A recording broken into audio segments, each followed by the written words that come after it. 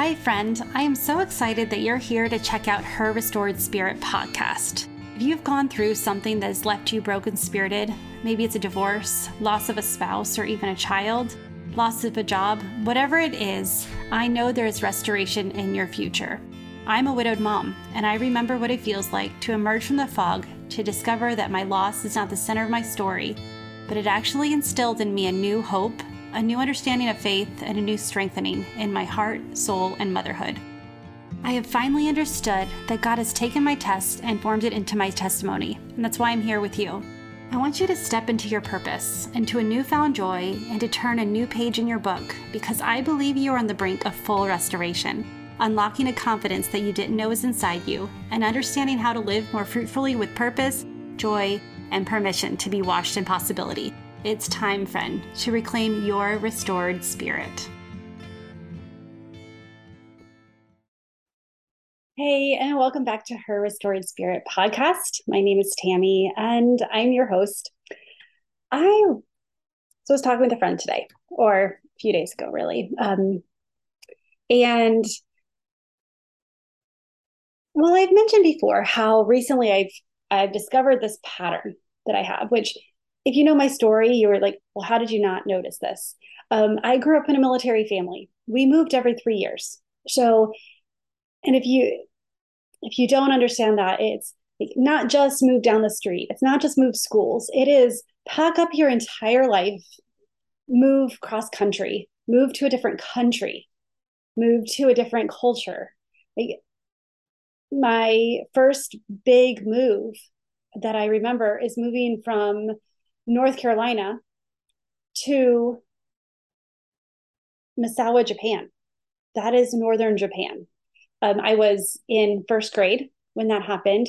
And so my whole life has been this cycle. And this was pre-internet. This is pre-Facebook. And so your whole life changes. You pack it up and you move it. And with that, when you have such a big change like that, there's things that naturally dissipate. There's things that naturally happen. One of the natural things that happened is when you are moving, you recognize all the stuff that you have and you get rid of it. You clear the clutter. So this month, this next couple of weeks, I'm going to talk about clearing the clutter. We're going to talk about clearing physical clutter. But over the next couple of weeks, we're going to talk about clearing your emotional clutter, your spiritual clutter, your mind clutter, your schedule clutter. We're just going to talk about, and I'd like you to start considering the clutter that's in your life and how it's weighing on you. So as I started, I was talking with a friend, because again, like, I have done over 20 moves in my 42 years. I'm 42 years old and I've moved over 20 times. The moves have changed overall. Sometimes they were smaller, but overall, like, picking up, packing up, going somewhere else has happened often. And when I moved here to Oklahoma, I just had this feeling for the first time in my entire life that I'm going to stay here a while. And which to most people, they're like, great, set up roots, and just stay. It's easy. Just stay. I've been doing it my whole life. But for someone who's never stayed, it's challenging. I don't know how to navigate this. Which it seems so funny. You just stay in the same place. You just do the same things. But when your cycle is uproot, completely pack up, and change your entire life, in that time, there's things that you can adapt. You can even change things about yourself that you don't want, things that you want to share, things you don't want to share when you're moving, without changing the essence of yourself. Like, I'm not changing personalities, but if I'm like, you know what, I don't want to be known for this. You don't have to be when you move, when you change, because you're meeting, everything's fresh. And so when I moved here, and I just crossed over living in Oklahoma for 4 years, which is a really big deal, really big deal. Um, I went to high school in England, and that was my first time ever being somewhere for 4 years.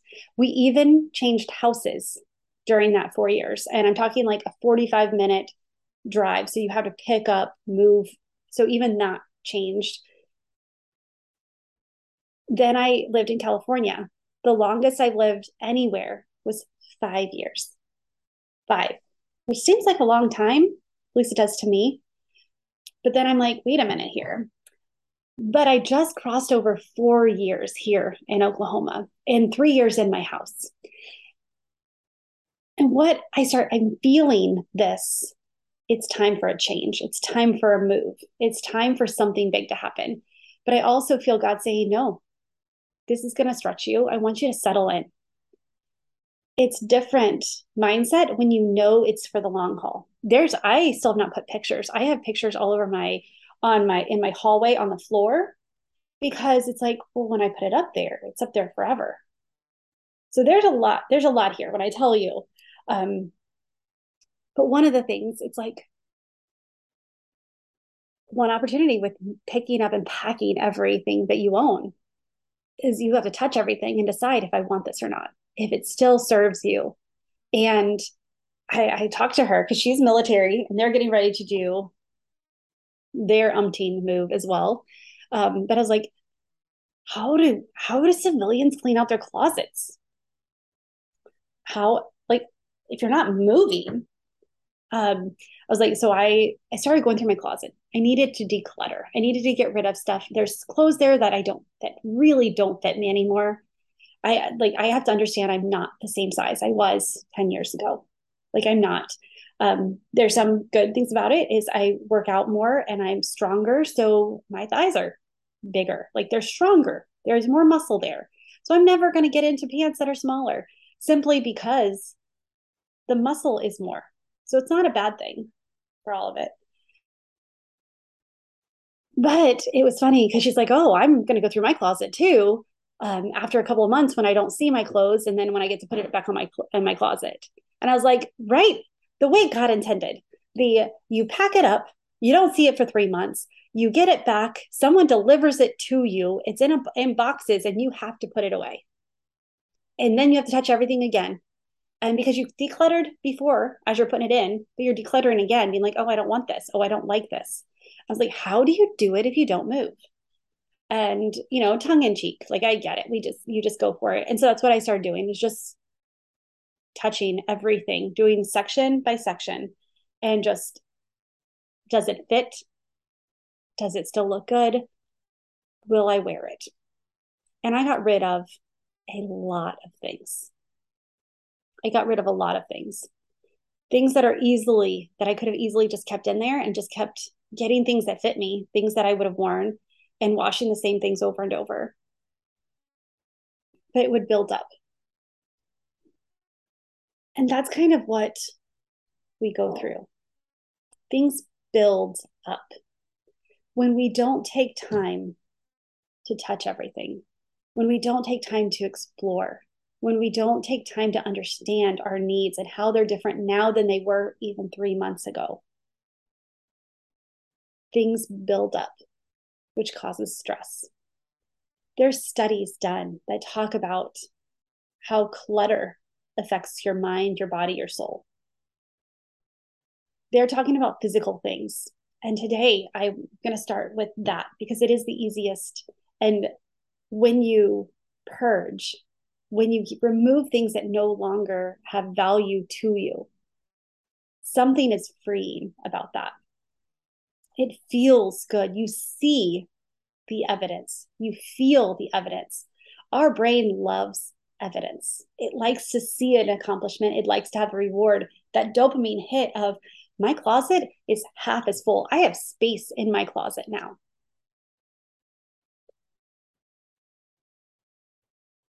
That is the power of decluttering. When we declutter the things around us, the things that get into our environment and don't have a purpose. As you can see, I have a new decoration in here. Those are flowers my kids made me out of Legos. I love it. I love the first thing is I can't kill them. I love that they wanted to get that for me. They bought the set and they built them together, which is also a feat in themselves. And then they arranged them and they wanted me to enjoy it. That's not clutter. However, the thing behind it, I'm just noticing the flower pot that had my live miniature flower rose bushes in there that died. That's clutter. If I remove that from the space, the whole space would look better.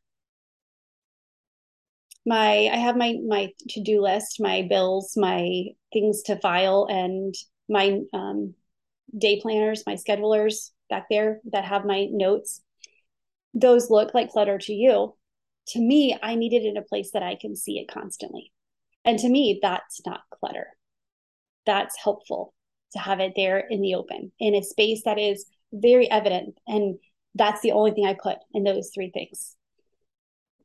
We get to define what clutter is. And it doesn't mean getting rid of everything in your house. I have a friend who their house is bare minimum and they are so happy. They don't buy knickknacks. They don't buy things. They keep their pictures on digital on purpose because they can put it on their one digital photograph, like their digital picture frame, and they can see all their photos, but they don't have things everywhere because things affect them. So you get to decide what clutter is. But if there's things that are not serving you in your life, physically not serving you, and they don't bring you joy, what would it take for you to get rid of them, to remove them? And how would that feel after? My office right now is a little bit of a mess. And part of that is I feel overwhelmed by it. If I take an hour and just declutter and get rid of shred the papers, that's the biggest thing is I have lots of papers that need to be shredded. When we remove things from our space, we allow margin in our environment. And this is a theme that will carry on throughout the series of decluttering. This is a series that idea of removing the things that don't serve you anymore. And this is one of the things too that we are going to talk about in my upcoming workshop. There's so many times that we think that when we don't feel like we're enough, it's because we don't have enough. It's because we don't have enough time. We don't have enough, we don't have the resources. We don't have the furniture. We don't have XYZ. So we need those. What can we add to make our life better? That's our initial thought. What if we remove things from our lives to enable us to thrive? What if we remove things that no longer serve us and give ourselves that margin to look at, okay, what about our life do we enjoy? I did not enjoy walking into my closet, having and seeing these clothes that do not fit me and that I haven't worn in 2 years because of that. That did not bring me happiness when I walked into my closet. Right now, when I walk in my closet and I see the space, the freedom of clarity, I have the clothes that I love wearing, even some clothes that I forgot I had that I'm like, it's summer. I was waiting for summer to wear this. I get to wear this over the next however many weeks we have warm weather. I'm glad I didn't miss the opportunity. With those things on either side of it, so I couldn't see it. I missed it. What are you missing because you've added too much? And so I mentioned the workshop, the Ready to Thrive. Our thought process of we need more to thrive is faulty. And I can tell you why. I can tell you how that is a limiting belief and how that's stopping you from feeling ready or worthy or loved or feeling safe in your space to thrive. And so join me in the workshop. Let's talk about how removing things can enable you to thrive, how loving your space and not loving it because it's magazine worthy. I don't want to live in a magazine. Those are, sure, they're gorgeous, but they're cold. They're not cozy. Well, maybe some of the Pottery Barn magazines, like some of those kind of look cozy, but overall, you know what I mean. But what would happen if we remove things from our lives instead of focusing on just adding more, adding more? So that's just what I want to share with you. I want you to see it's a free workshop. I guarantee you won't be the same going in as you will going out. I know in my heart that when you see it and hear what I have to share, you're going to see how removing things is actually not as scary as you think. Removing is freeing. And not just physical things, but we're going to remove some of those brain blocks, those thoughts that are keeping you right where you are. So come to my workshop. I have them every couple of weeks. I have it's on my website right now. There's a couple of them, a couple dates to choose from. Pick one, whichever suits you best, and show up. Come to all of them. Everyone is going to be different. It's live. So based on some of the questions and our conversation, it'll be a little bit different. But come and see what's possible when we have the freedom of removing things instead of feeling like we're never enough. Friend, what if you already are enough? What if we just have to remove the stuff that's not good enough for you? I truly believe that there's freedom there and that there's hope and there's joy. And there's a thriving life that's waiting for you that you deserve. So with that, come on over. Don't let me be by myself because I'm just going to talk to myself and I do that all the time. So come and chat with me. If you have any questions, DM me on Facebook, Instagram at Tammy Marie Coaching. If you want to send me an email, it's tammy@tammymmariecoaching.com. And book a call if you're interested in what it looks like to go to the next step, to remove. If you want to know how, you're like, okay, I already know I want to remove things. I'll come to the workshop anyway, but I'm ready to know how to remove them. Give me a call. Go on there and schedule a call. In 20 minutes, I can show you what's possible. With that, friend, I hope that you choose joy today. And it's worth choosing joy every day through the hardship until joy starts choosing you. See you next week.